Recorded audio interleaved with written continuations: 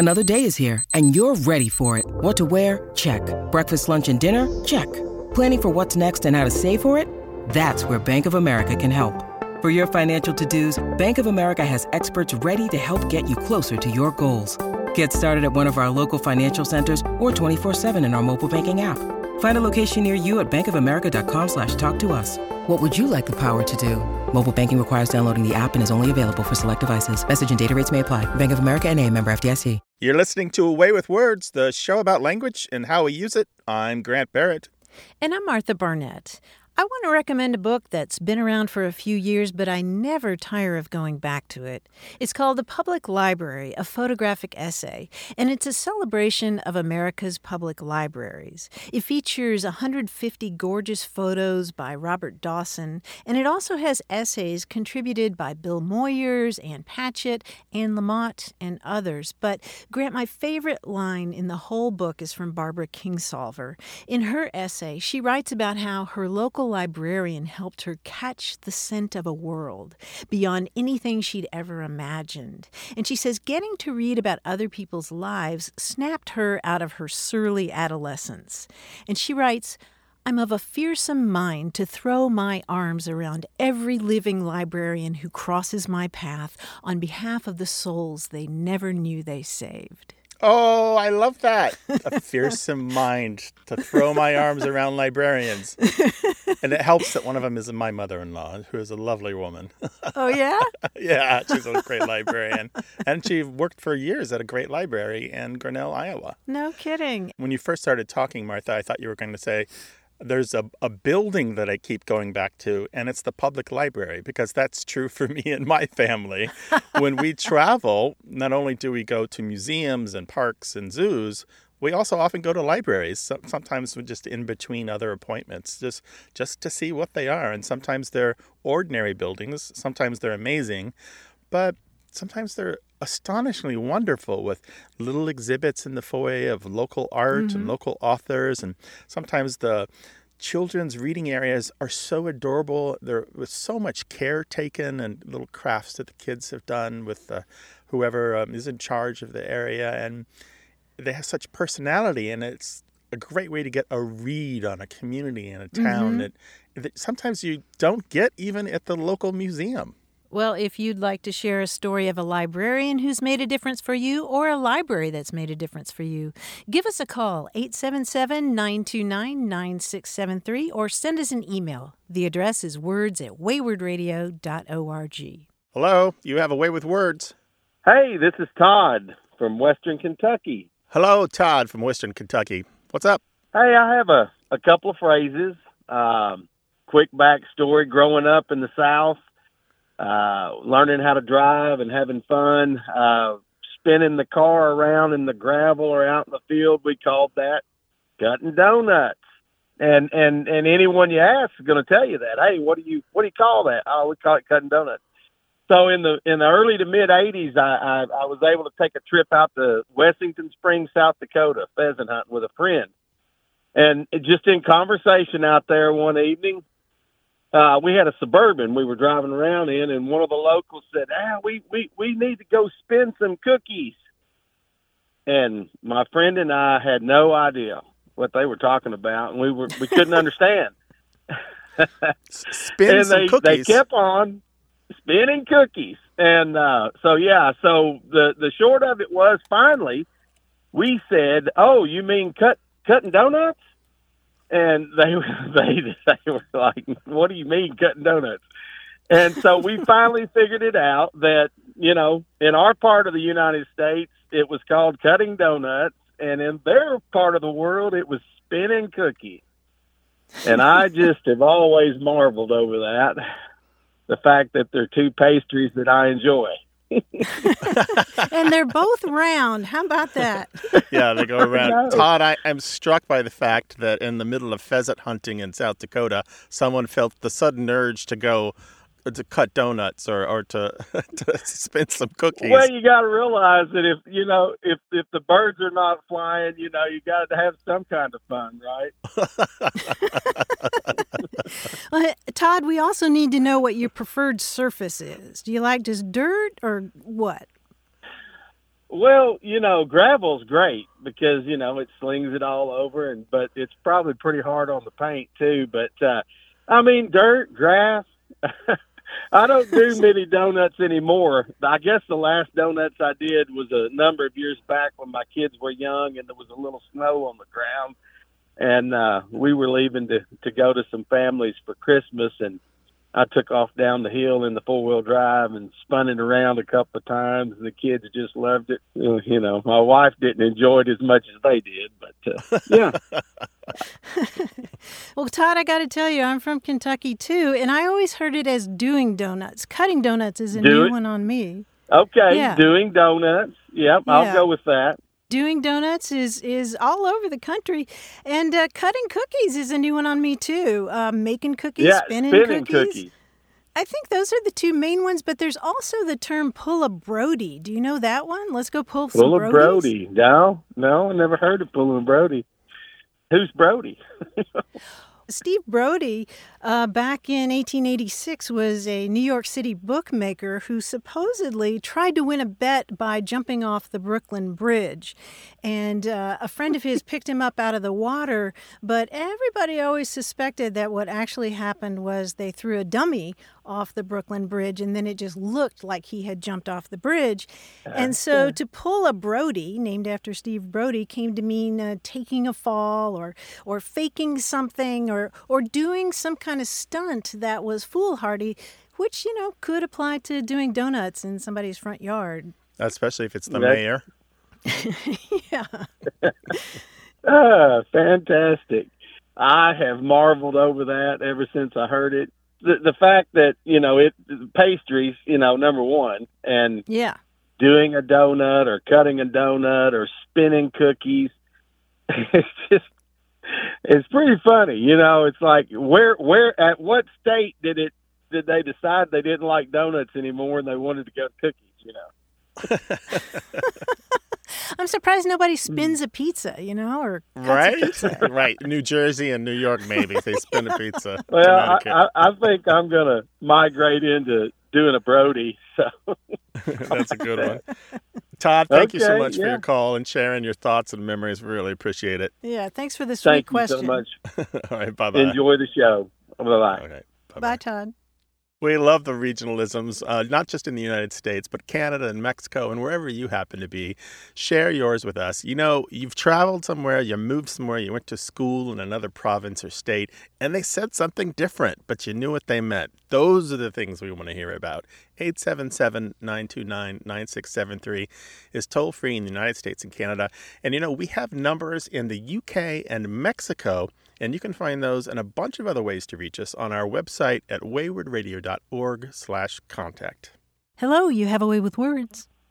Hi, this is Rebecca from Charlotte, North Carolina. I have a question that has been going around in my head for decades, and that is I'm from the eastern part of North Carolina, and when I was a child, I've got 3 older brothers and lots of cousins, but my grandmother, who was born in 1897. So she was already older when I was born, but whenever she would take care of us and we were going to go outside or go to a friend's house or play in the woods or something, she never said, watch out for those snakes or be careful crossing the road or any direct thing like that. She always just said, be particular. And I've never heard it anywhere else, and I just wonder where that might come from. I can just picture her out on the porch with her hands on her hips, maybe, or arms crossed. She's very stoic, very stoic. Stoic, okay. And she was advising all of you to be particular. That's such an interesting usage of the word particular. And it's something that you will hear in the South and the South Midlands of the United States. And it does mean, as you suggested, to be careful or cautious, be particular when you cross the street. And it goes back to the idea of particular meaning precise or fastidious or exacting. You're just paying extra attention, and it's just a really beautiful way to advise that. Do you use it now? No, but I think I might because it's been on my mind for a while now. Yeah, I just think it's a lovely linguistic heirloom. I'd love to see you carry it on. Well, do you know where it comes from? Well, yeah, the word particular itself goes way back. It goes all the way back to Latin. It has to do with a little bitty part. It comes from words that mean little part, and it has to do with... particulate. Yeah, it's like or particulate. Yeah, just and being very exacting about little things. And I know that we've seen bee particular around in the southern United States since at least the mid-19th century. Mm-hmm. Yeah, and you also hear it in southern Appalachia. So by South Midlands, that's like the southern part. It's kind of like what touches the northern part of the South. So people who are listening in those regions may have heard it as well. Well, I really appreciate your answer, and I like it a lot. It really makes so much sense. I agree with you completely. I think it's just really beautiful. Well, I thank you so much. And y'all be particular. We will. Take care of yourself. You too, be particular Rebecca. as well. Bye-bye. Okay, thank you so much. Bye-bye. Bye-bye. We know you've got generations of experience in the language that you speak. Sometimes it's your grandparents. Sometimes it's horizontal. It's what your cousin said at a family reunion. Or maybe it's distant family that you met just once. We'd like to hear how your family talks, whether it's in your own home or it's in the home of somebody you visited in another country. Call us, 877-929-9673. Email words@waywardradio.org. Or if you're somewhere else in the world besides North America, you can find lots of ways to reach us on our website at waywardradio.org.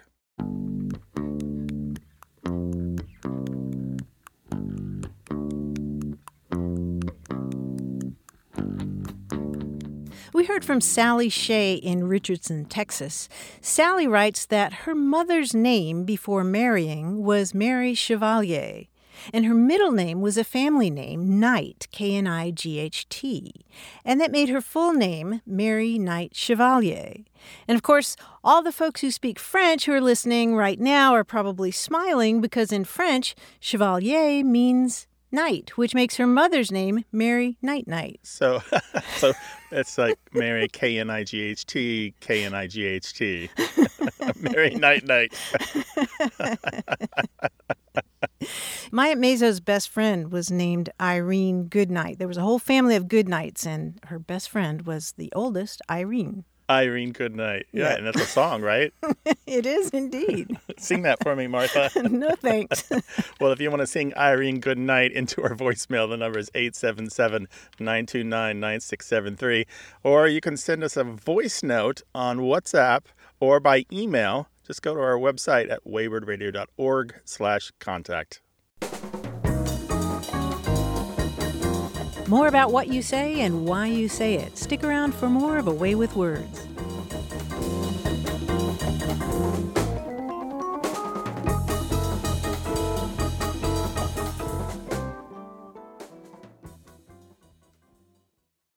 Got a minute? We need your help. Head over to gum.fm/words and share your thoughts in our quick survey. Your feedback matters. It's the backbone of our show's success. Thanks for making our show even more successful. That's gum.fm/WORDS. Thank you. You're listening to A Way with Words, the show about language and how we use it. I'm Grant Barrett. And I'm Martha Barnett, and joining us now is our quiz guy, John Chinesky. Hey, John. Hey, Martha. Hey, Grant. How are you guys? Hey, bud. We've done quizzes before about homophones and, of course, and homonyms, I'm sure. I've lost count. But I think this is the first time I've attempted a quiz about homographs. Now, as you know, homographs are two words that are spelled the same, but have different meanings and sometimes often different pronunciations. All the pairs we're talking about today have different pronunciations. For example, suppose I commissioned a painting of the planets, but the artist included the imaginary lines about which each planet rotated. I might ask him to get rid of those. Then I'd have to wait while he axes axes. Mm-hmm. Got it? Mm-hmm. Yeah. Now, that's not a good example, I know, but I've saved the best for the quiz. So here we go. Okay. I was watching a movie about a medieval siege of a castle. And they had these tall, multi-tiered constructions on wheels which were yanked up to the castle walls. And what would you call a serf whose job it was to pull along one of these portable mast-like structures? A serf who pulled one of these structures. They would be... Yeah. Is this a military term? No. This is just a common word. A common What do word. you call a tall structure, multi-tiered structure? It's not the name of the serf. It's the name of the structure. Well, we're going to say what it is this I know guy what is it doing. is. Oh, I see. What do you It's got, a Martha? tower. It's a tower tower. He's a tower tower. Yes, nicely I done. see. Gotcha. All right. Hey, remember those novelty fish trophies that used to sing songs? And suppose you purchased one and you found you had a very, very low vocal range. What is that? Yeah. It's a bass Bass bass. bass. Bass bass, yeah. If you're a ship's captain with a certain flair, you might eschew a figure of a woman for the prow of your ship, but instead opt for a colorful ribbon tied in a fancy knot. What's that? A bow. A bow, yeah, or bow for your bow, a bow. I'm writing a book about the periodic table, including short articles for each of the elements. What I need is a strong opener for the article about the heavy metal whose atomic number is 82. What would that be? Lead? Lead lead? My lead lead, yes, exactly. Not that I know all you- the elements. I was just thinking Well, about you that happen word. to know that one. Very good. Now we all know what number 82 is. There we go. You know how they say time flies when you're having fun? Well, I've only been with you guys for about 60 seconds, but it seems like a very, very, very tiny amount of time. What's that? A minute minute. A minute minute, yes. Now, of course, we live in the future. When I was in grade school, I had to create dioramas and show them on my desk. Now, my kids can make them online and use a computer to display images of them on the wall. What does it do? Project projects? Yes, it projects projects. Nicely done. And those are my homographs for today. I hope you liked them. You were great, John. Thanks. This show's about language and everything related to it. Give us a call. We'll talk about it. Slang, new words, grammar, something weird you heard, something the grandkids said, something you said. 877-929-9673 or email us words@waywardradio.org. Hello, you have a way with words. Hey, this is Jeffrey May. I'm calling from Montreal. And I used to live in Nova Scotia, and my God, there are many, many regionalisms from the Maritimes in Canada. People use the word some, S-O-M-E, to mean something like very or quite or really, like, that's some good, or she's some pretty. And if they want to emphasize that a little bit, they might say, she's right some pretty. So these are things I've never heard anywhere else in North America, but it certainly sounds like Nova Scotia when I hear that. Yeah, you definitely hear that in Nova Scotia. Of course, there it's some cold a lot of the time, right? Or... Yeah. Some windy, I'll tell you. It's very windy. Anything else fun you heard there? Well, the more peculiar one was the following, and I don't know if you know about this or if you've heard it anywhere else, but a very big inhalation when people are saying "yep." So, and that really is so Nova Scotian. So you're having a Let's hear conversation that again. with somebody. Yep. You know, it's almost like you're hiccuping, like, you know, you're having a conversation and somebody's agreeing with you and they'll go, and you hardly hear anything except the inhalation, and that's so peculiar and so cool. Oh, yeah. That's called a pulmonic aggressive. And it's definitely a characteristic of Newfoundland and Labrador English as well as the Nova Scotia. Again, that same part of the country. So you've heard about that one. Yeah, we have heard about that. There's a book by Sandra Clark, Newfoundland and Labrador English, and she talks about this. She's done research on it, and she talks about her research and what others have found out about this feature. And she says, like much of the regionalisms and specialness of the speech of the maritime provinces and other provinces nearby, it probably comes from British and Irish and Northern Europe heritage. But you can also hear that in the Atlantic provinces and in the Ottawa Valley and in Maine. And there's a story in a book called From Clerks to Corpora. It's a collection of linguistic essays. The essay is by Peter Sundqvist, but he repeats a story about how the stereotypical Mainer, that is people from Maine, also do this. And they're stereotyped as saying "aya" or "ayap," but that's actually a rendering of the Mainer's use of the pulmonic aggressive. And in this story, he talks about how a medical doctor from Kentucky who was working in Maine, in Down East Maine, as they call it. Yeah, he asked this Mainer patient if he's well, and the patient does that pulmonic aggressivity, and it sounds like, like that. And the doctor hears what he thinks is a gasp for breath and becomes concerned about the patient's health, not realizing it's just a way of saying yes. Yep. Yeah, it's pretty cool. But the thing about this pulmonic aggressive, it's not only it's a discourse particle. Discourse particles are little bits of reactive sound or speech that we drop into conversation, and they're not full grammatical utterances. They can have a lot of roles, but often they just show that we're paying attention, and they can say things like yeah, no, or like they just kind of, it's a sound we make to say, yeah, I'm following along. Yep. So that's pretty cool. The phrase that you want to Google if you want to find out more than you could possibly stand about it is pulmonic ingressive. PULMONICINGRESSIVE. Pulmonic ingressive. Yeah, I it's will pulmonic, check it out. like pulmonary. Yeah. Right. I got that. And a friend of mine from down home in Nova Scotia told me about a book which I'm going to pick up when I was asking him about this, and it's called The Blue Nosers Book of Slang. And if you don't know about that one, that might be one for both of us to check out. I will make a note and see It's if I can called find How it. to Talk Nova Scotian. Thank you so much for your time. We really appreciate it. It's really been fun talking with you. All right. Take care now. Bye. Take care. Jeffrey. Bye. Call us 877-929-9673.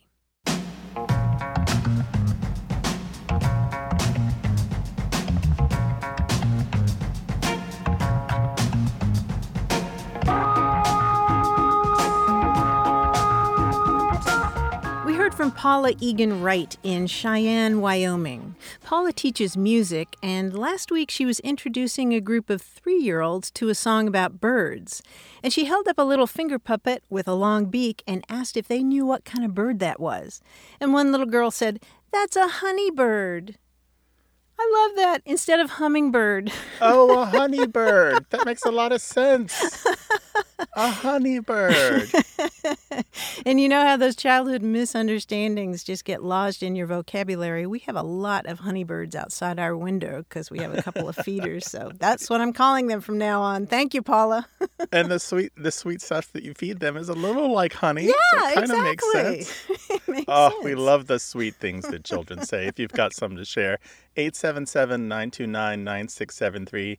That's toll-free in the United States and Canada. Or if you're somewhere else in the world, there are lots of ways to reach us. Go to waywardradio.org/contact. Hey there, you have a way with words. Oh, hi. My name is Hannah Roark. I'm calling from Shreveport, Louisiana. Oh, we're glad to have you, Hannah. Well, I used to always hear this expression in my family when someone was being mischievous and you wanted to very gently scold them. You might call them Cooter Brown. And as I've noticed down through the years, in pop culture, you might say that someone was drunk as Cooter Brown. And my mom and I were just wondering, where that expression came from. I've since then I've asked people from around different parts of the South, have you ever heard anyone referred to as Cooter Brown? And like, yeah, usually when they're drunk. And I was like, oh man, I just really wondered what the origin of that is and what the story is. So she would use it when somebody was misbehaving. Like, how much were they misbehaving? It was very, very gentle scolding. Mm-hmm. Like if you were, standing on your head, say, okay, Cooter Brown. Gotcha. Quit showing off. Yeah. So Cooter, just so everyone's clear, COOTERBROWN, Cooter Brown. That is what I would presume, yes. Yeah, so the drunk is Cooter Brown. Sometimes it's high as Cooter Brown or as fast as Cooter Brown, but a lot of times things are being compared to Cooter Brown. There are a couple different stories to tell here. The first one, let's say right off the bat, we're not sure who Cooter Brown is. Now, I've got some theories. Okay. We've talked about this on the show before, but I've got a little bit more than the last couple times we've talked about it. And one of those things is that there was a paper now defunct in Nashville called the Nashville Banner that in the mid-1930s started using Cooter Brown as kind of a columnist's crutch, where he was an invented character, kind of like a Joe Sixpack, who the columnist could use to spout everyday wisdom. Cooter Brown says, why don't people do this? Or Cooter Brown thinks the political situation is that. And it's interesting that this was in 1934, 1935, that this happened in Nashville, and not far away in Memphis, somebody sent a column from Memphis to a newspaper in Atlanta in 1936 using the expression "deader than Cooter Brown," which is where we have this first comparison of Cooter Brown. So both of these from Tennessee. And so these two early uses of Cooter Brown are interesting because they're both from Tennessee, but I don't know that means anything because these kind of coincidences happen.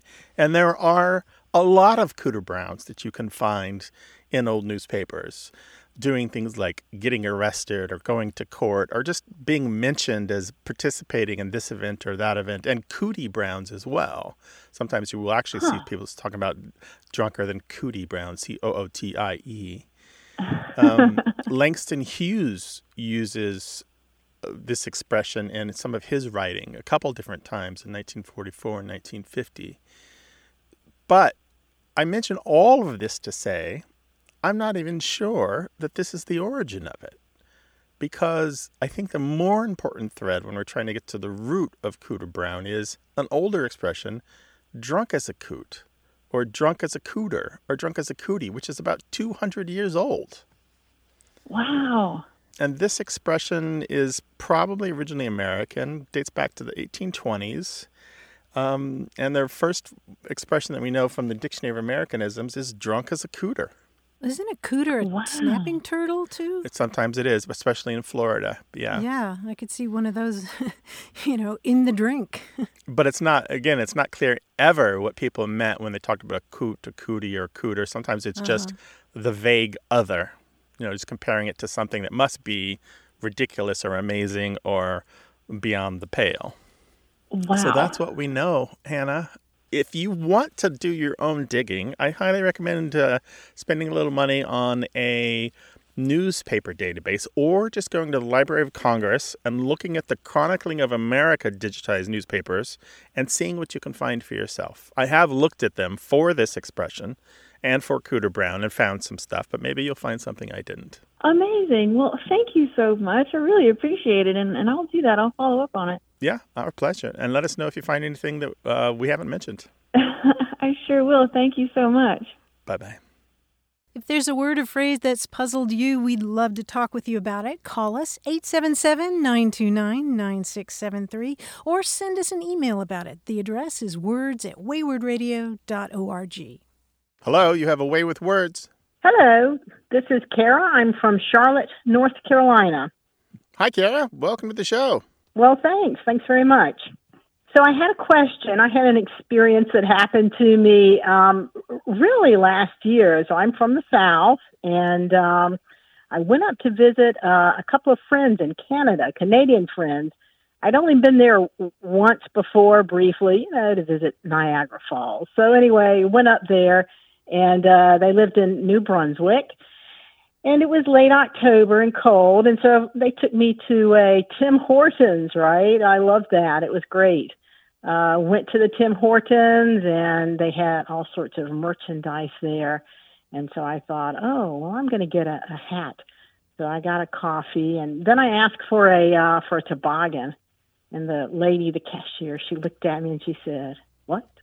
She was really surprised. I said, a toboggan.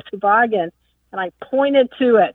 And of course, at that time, everybody laughed. Nobody knew what I was talking about. I finally, of course, I doubled down at that point. I said, toboggan, the thing you put on your head. And they figured out, they figured out what I was talking about. And they gave me the toboggan, the beanie, the knitted hat, and then told me that's not what it's called there. But yeah, so that was a bit of a culture shock. And when I left, I realized probably that's only known as a toboggan in the South, but that's always what I've heard it called. So I just wondered, what's up with the toboggan? It's called a toque there, right? A toque. A toque. Mm-hmm. Yeah, a toque. Mm-hmm. In a lot of places, a toboggan is a long, flat-bottomed sled. So the question is, which came first, toboggan the sled or toboggan the hat? And the answer is that the word for the sled came first. Toboggan, meaning a long, flat-bottomed wooden sled, comes from similar words for this type of sled in the Algonquian family of languages. And speakers of Canadian French adapted this word into their own language in the late 17th century. And eventually it found its way into English, and by the late 1800s, English speakers were describing the kind of knitted hat that you'd wear to keep warm while you're on a toboggan as a toboggan cap or a toboggan hat, meaning often it was the kind of hat that is a woolen hat that's really long, goes down your back, comes to a point. And eventually the cap or the hat was dropped and people just talked about wearing a toboggan on their head. And here we are with Kara on the phone. Mm-hmm. You do hear toboggan used for a knitted hat in the South and the South Midlands, through Kentucky and Tennessee and Arkansas and Louisiana and Oklahoma, but it also appears in a strip across the inland north from New York State to all the way out to the coast of Washington State. And sometimes in the South it's just called a boggin, B-O-G-G-A-N or B-O-G-G-I-N. Yeah, I think I've heard that too. That's right. I'm sure that wouldn't have made things any clearer, though, if I had actually said that when I went in. That probably would have been worse. Yeah, exactly. Well, that clears it up. Well, there's another little bit here that we might add to about why the hat took the name. It might not just be because you wore the cold weather hat while you were on the toboggan. Some of the toboggans have a curved front that kind of curves up. Imagine an elf shoe curving up. This is where you might put your hands and hold on while you're sliding down the hill. And some of these original hats were curved back in the back. That long part that Martha was talking about that had the tassel or bell on the end was curved back in a similar fashion. So they kind of had a shape that was reminiscent of that shape of the sled. Oh, how interesting. I had no idea. Well, we appreciate your calling. Thanks so much. Take care. Bye-bye. Those cultural encounters where you go to another country and you say something and they say something and you both laugh because you realize you don't quite understand each other, those are our bread and butter. 877-929-9673 is a toll-free number in Canada and the United States. And you can email us from anywhere in the world, of course, words@waywardradio.org. Hey, we've got something special for those of you who love our show but could do without the ads. That's right. Imagine A Way with Words, the same engaging conversations, the same deep dives into language without advertising interruptions. We're talking about our ad-free podcast feed. It's sleek, clean, and it's just for our supporters. It's at waywardradio.org/ad-free. It's inexpensive, easy to sign up for, and works with all major podcast apps like Apple Podcasts and Spotify. It's an affordable way to support the show and get a seamless listening experience. And if you're feeling generous, why not give a subscription to another A Way with Words fan? That's waywardradio.org/ad-free. Sign up today. Your support means the world. waywardradio.org/ad-free. Thank you. You're listening to A Way with Words, the show about language and how we use it. I'm Grant Barrett. And I'm Martha Barnett. E.B. White is well known for children's books like Charlotte's Web and Stuart Little, as well as lots of essays. But he was also a prolific letter writer. And there's one from the book Letters of Note, which was compiled by Sean Usher, that I really like and wanted to share. It's a response to a Mr. Nadeau who wrote to E.B. White in 1973. And Mr. Nadeau, whoever he was feeling especially pessimistic about the future of the human race. And here's White's response to that. Dear Mr. Nadeau, as long as there is one upright man, as long as there is one compassionate woman, the contagion may spread and the scene is not desolate. Hope is the thing that is left to us in a bad time. I shall get up Sunday morning and wind the clock as a contribution to order and steadfastness. Sailors have an expression about the weather. They say the weather is a great bluffer. I guess the same is true of our human society.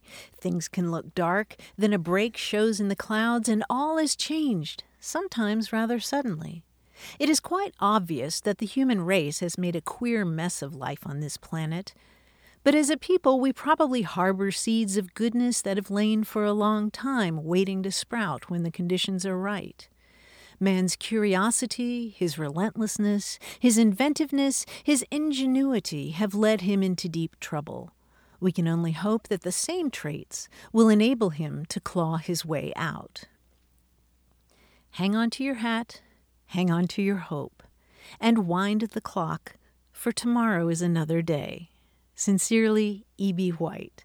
And Grant, I thought, despite the dated references to man doing this and man doing that, I really appreciated this letter, just the hope that he conveyed. Yeah, and the message is all the more reinforced by the beautiful writing. Yeah, not a word wasted. He always emphasized that as a writer, and I think he didn't waste a word here. No, and he took care with it to craft a message instead of just saying, buck up, brother. He spent time with this to get it right. I wonder if E.B. White needed that message as much for himself as he did for his correspondent. I wonder, because we all have those moments where we feel like, oh, it's all going to heck in a handbasket. Yeah. And there was something I thought really wonderful about how he talks about winding the clock. It's we don't do that anymore, but it's that same idea of just going through the motions. Sometimes you just have to put one foot in front of the other and do those quotidian things. And as he says, the clouds finally part. Right, but it's not just the quotidian things, but the quotidian things that prepare for the coming day with the expectation that it will appear. Yeah, that's a really good point. We'll share that book, Letters of Note by Sean Usher, on the website. And if you've got something beautiful that you've read, a paragraph, a sentence, an idiom, a proverb, we would love to see it so we can share it with others too. words@waywardradio.org, or call us on the phone. It's toll-free in the United States and Canada, 877-929-9673. Hello, you have a way with words. Hi there. My name is Nathan. I'm calling from Omaha, Nebraska. I was just calling about Bags Not, and it comes from the show Bluey. All right, set this up for us. You gotta tell us a little bit more about this. Yeah, tell us about Bluey. There's a kids show, and I believe it's Australian, and it's called Bluey.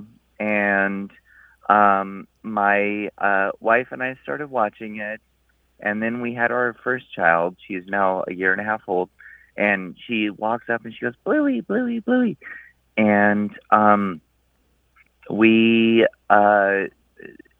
the new season came out, and there was an episode where they said "Bags Not," and it obviously meant like not it, like I don't want to do it. And so I looked at my wife a few minutes later, and I checked our daughter's diaper, and I kind of looked up at my wife, and I said, "Bags Not." And yeah, and so that's been kind of an ongoing joke of like, Bags Not. Well, I don't want to do it, but I started trying to research the history, and I can't find anything on Bags Not. I don't know. Oh, my friend, we're going to enlighten you. Bags Not is Australian, but originally it was British and comes from the UK. And there are so many ways to stake a claim like that in English, because that's what this is a version of. The wonderful folklorists Iona and Peter Opie called this sort of thing a part of the children's code of oral legislation, which I think is a perfect description, because so much of childhood is about negotiating your rights with other children, isn't it? Yes. The code of oral legislation. So it's about what's yours, what's mine, what we are arguing about, who has rights, who doesn't have rights. And so this particular notion of bagging something goes back to bagging a trophy or bagging a deer or when you're hunting. So at one point, this bag was literally about adding something to your bag, carrying away your haul in the bag or your score or your catch for the day. And then it was borrowed with the notion of I'm bagging that, meaning I'm taking that. And it's shortened, as children will do, or anybody will do. So I bag that, or I bags that. And the forms can be, you might just say bags, or bagsy, or bagsy, or I bags, or baggy mine, or the negative, which you're using, bags not, which means I don't want that, or I refuse that, or I'm not taking my turn, or I reject that. Okay. Yeah, I'm not going to change that diaper. yeah, I'm not going to change that diaper. I don't want my turn. So sometimes it's not about taking a physical thing; it's about taking an opportunity. Bagsy, which means I get to take the next turn on the swing or the slide or what have you. Okay, awesome, thank you, Nathan. The next time there's a full diaper, you might mix it up and say bags instead of bags. yeah. Give your wife a break, dude. For sure, always. Well, thank you. All right, take care. Thanks for calling. Cheers. Bye-bye. 877-929-9673.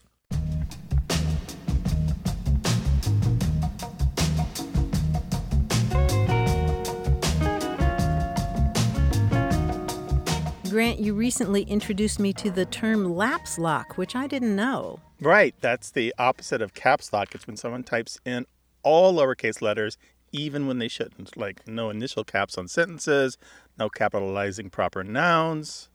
Right. And our conversation prompted this poem, written in all lowercase letters, sent to us by Ted Duffield in Berkeley, California. Lapslock lived in a lowercase town with not so many capitals found. Summer, spring, autumn, winter, he skipped his shifting and held his ground. And Grant, I just love that. All the E.E. Cummings fans out there are thinking of the E.E. Cummings poem that starts out, anyone lived in a pretty how town with up so floating many bells down. Spring, summer, autumn, winter, he sang his didn't, he danced his did. I just love that poem, so I was thrilled when Ted sent one about it's a tribute, right? It's a callback. I love it. Yeah. What's really funny is I've always read that poem really fast. Anyone lived in a pretty how town, but you listen to E.E. Cummings read it. We can link to that on our website. He does it really slowly. I was really surprised. Oh, you got kind of a jazz pattern going when you do it. Like I can hear the bass line going do-do-do-do-do-do in the background. We appreciate your creative efforts. You know, people send us books they've written, chapters of fanfics. They send us photos of their art. They send us pictures of the things they've made for their cats. And, of course, you can send your poems, words@waywardradio.org.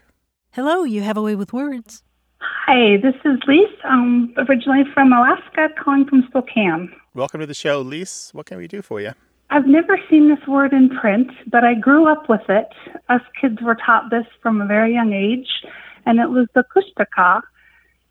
And it was a creature that's part otter and can shapeshift. And we were told this to not veer out of our little village or camp at night or to the ocean. Otherwise, we would get lured in by the kushtaka, and that was something to be very feared. But I don't know how to spell it, and I haven't seen it in print. It was just an oral story told down to us, but boy, it put the fear of God in us. Can you say the word again for everyone? Kushtaka. Kushtaka. So are you part of any native group? Not in Alaska, no, just born and raised. Okay, gotcha. It was just told to us from a young age and to help us stay put. Before I answer your question, I want to say that I'm not part of the native cultures I'm going to talk about. It's not part of my lived experience, but I have done some reading on the cultures I'm going to talk about. But that said, I'm going to refer you to some books that I think will help you, and they are from people who are from those cultures. But from what I understand, the kushtaka comes from the Haida and Tlingit cultures and beliefs, and it is a being which takes a lot of different forms. It's presented to outsiders and tourists as one thing. That tends to often just show up in books of cryptids and ghost stories as as one thing. You might find it in television and movies with these particular characteristics that are very unlike you'll find it in the stories and the histories of the Tlingit and the Haida. But when you read or listen to the people of those native groups tell their stories, it's something else altogether. Actually, you'll find Kushtaka in a couple place names in Alaska. For example, there's a Kushtaka Lake not far from Katala on the coast, and above it, Kushtaka Ridge and Kushtaka Mountain, and of course, Kushtaka Glacier, or what's left of it, is not far from that. And it's defined in the U.S. Geological Survey maps or records as demon or ghost as far back as 1903, but that's an outsider's definition of the word. It depends, yes. Yeah, but it's an oversimplification. So a lot of the stories have to do with drowned people being taken by the land otters and becoming something else, where their souls are taken by the land otters. And or people who died in the woods, their souls would migrate into the land otters, and that the land otters then could understand human speech or even speak. The land otters were invested with this great shaman, or still may be invested with this great shamanistic power, and have this ability to do things with or to people, sometimes helpful, sometimes wicked, sometimes dangerous. It's incredibly complicated, and I can recommend a couple books that you can read more about from people who are part of those native groups if you want. But really it all boils down to the land otters and all this great power that they were and are said to have. Such power sometimes that even their pelt and their meat was not used, unlike all the other native animals and local animals which were used for survival and for day-to-day living. Look for books edited by or written by Sergei Kan. That's Sergeikan. He's got one called The Tlingit and Their Coastal Neighbors. Tlingit is Tlingit. And another one called The Tlingit Potlatch of the 19th Century. And both of those books talk at length about the cultures in general, but also each of them mentions the Kushtaka and the beliefs surrounding them. That's wonderful. Thank you so much for that background and how I can now kind of dig deeper. I really appreciate it. Yeah, our pleasure. Call again sometime. Take care. Bye-bye. Bye-bye. Bye-bye. 877-929-9673. Hi, you have a way with words. Hi, this is Chris from Hollywood, Florida. Hi, Chris. Welcome. Hi, Chris. What can we do for you? I went to Europe for the first time in 2021, November. Went to Spain. On my way back, I stopped in London. I had a pint with a friend. He suggests we go see another friend. And as we're riding around in the city that night, they're showing me around, they use this word FOF. F-A-F-F. And I've loved the word ever since. I've looked it up a few times and kind of have gotten some context and some history, but I feel like I still have no idea what I'm talking about. Still use it all the time, but would love some more. Faffing, F-A-F-F, Frank, Adam, Frank. Uh-huh. And how would you hear it used? Yeah, what did you take it to mean? When he used it, it kind of felt like a bit of maybe procrastination, dilly-dallying in a sense, or wasting time. Perfect. So that's kind of how I've used it. That's it. Exactly right. That's what faffing or faffing about is exactly what it is. It's dawdling, wasting time, dithering, having no purpose or point, or even acting ineffectually. Okay, cool. It rose to prominence in British English during the 1980s with shows like Coronation Street, which is kind of a soap opera. But ultimately, it comes from a pair of English dialect words in places like Yorkshire. And faff could be used to describe wind or plants blowing in the wind, a faffing wind was a gusty wind, or faffing wheat was swaying wheat, or you faff the chaff of grain in your hands. And before long, you can see in the written record that faff came into figurative use to include, I guess, your breath. You're kind of wasting your breath or wasting your time or energy or making a fuss or to gossip. Just these little gusts of energy or breath that seem to have no point or purpose. Yeah, doing something insubstantial. Yeah, something insubstantial. And I love the form faffment, F-A-F-F-M-E-N-T, which means nonsense or balderdash. What a load of faffment. Enough with this faffment. But there's another word, faffle, too, which is possibly related. Faffle is a verb, which originally meant to stutter, but came to mean to work in a slow, delaying, or obstructing way, or to saunter, or to fumble. And that possibly has some reinforcing effect on to faff. And it also spawned the word fafflement, meaning trifling or unnecessary work. So I guess you could, if there's something you do not want to do and want no part of, you could call it faffment and fafflement. Wow. So that would be a great name for a law firm. Faffment and Fafflement, LTD. Well, Chris, we're delighted that you would call and faff about with us for a bit.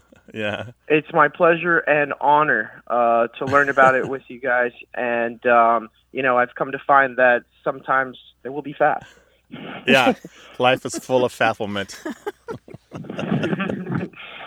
Fafflement and bafflement. Thanks for calling, Chris. Take care. It's my pleasure, guys. Have a great one. All right. Bye-bye. Bye-bye. If you want to faff about with us, give us a call, 877-929-9673. Our team includes senior producer Stephanie Levine, engineer and editor Tim Felton, and quiz guide John Chinesky. We'd love to hear from you, no matter where you are in the world. Go to waywardradio.org/contact. Subscribe to the podcast, hear hundreds of past episodes, and get the newsletter at waywardradio.org. Whenever you have a language story or question, our toll-free line is open in the U.S. and Canada, 1-877-929-9673. Or send your thoughts to words@waywardradio.org. A Way with Words is an independent production of Wayward Inc., a nonprofit supported by listeners and organizations who are changing the way the world talks about language. Special thanks to Michael Breslauer, Josh Eccles, Claire Grotting, Bruce Rogo, Rick Seidenworm, and Betty Willis. Thanks for listening. I'm Martha Barnett. And I'm Grant Barrett. Until next time, goodbye. Bye.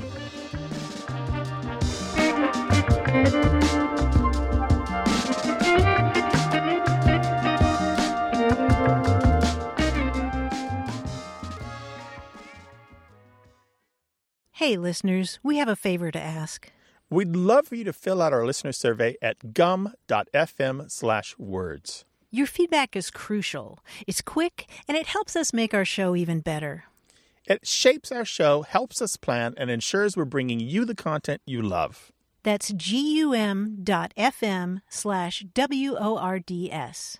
Thanks for being a part of what we do. Thank you.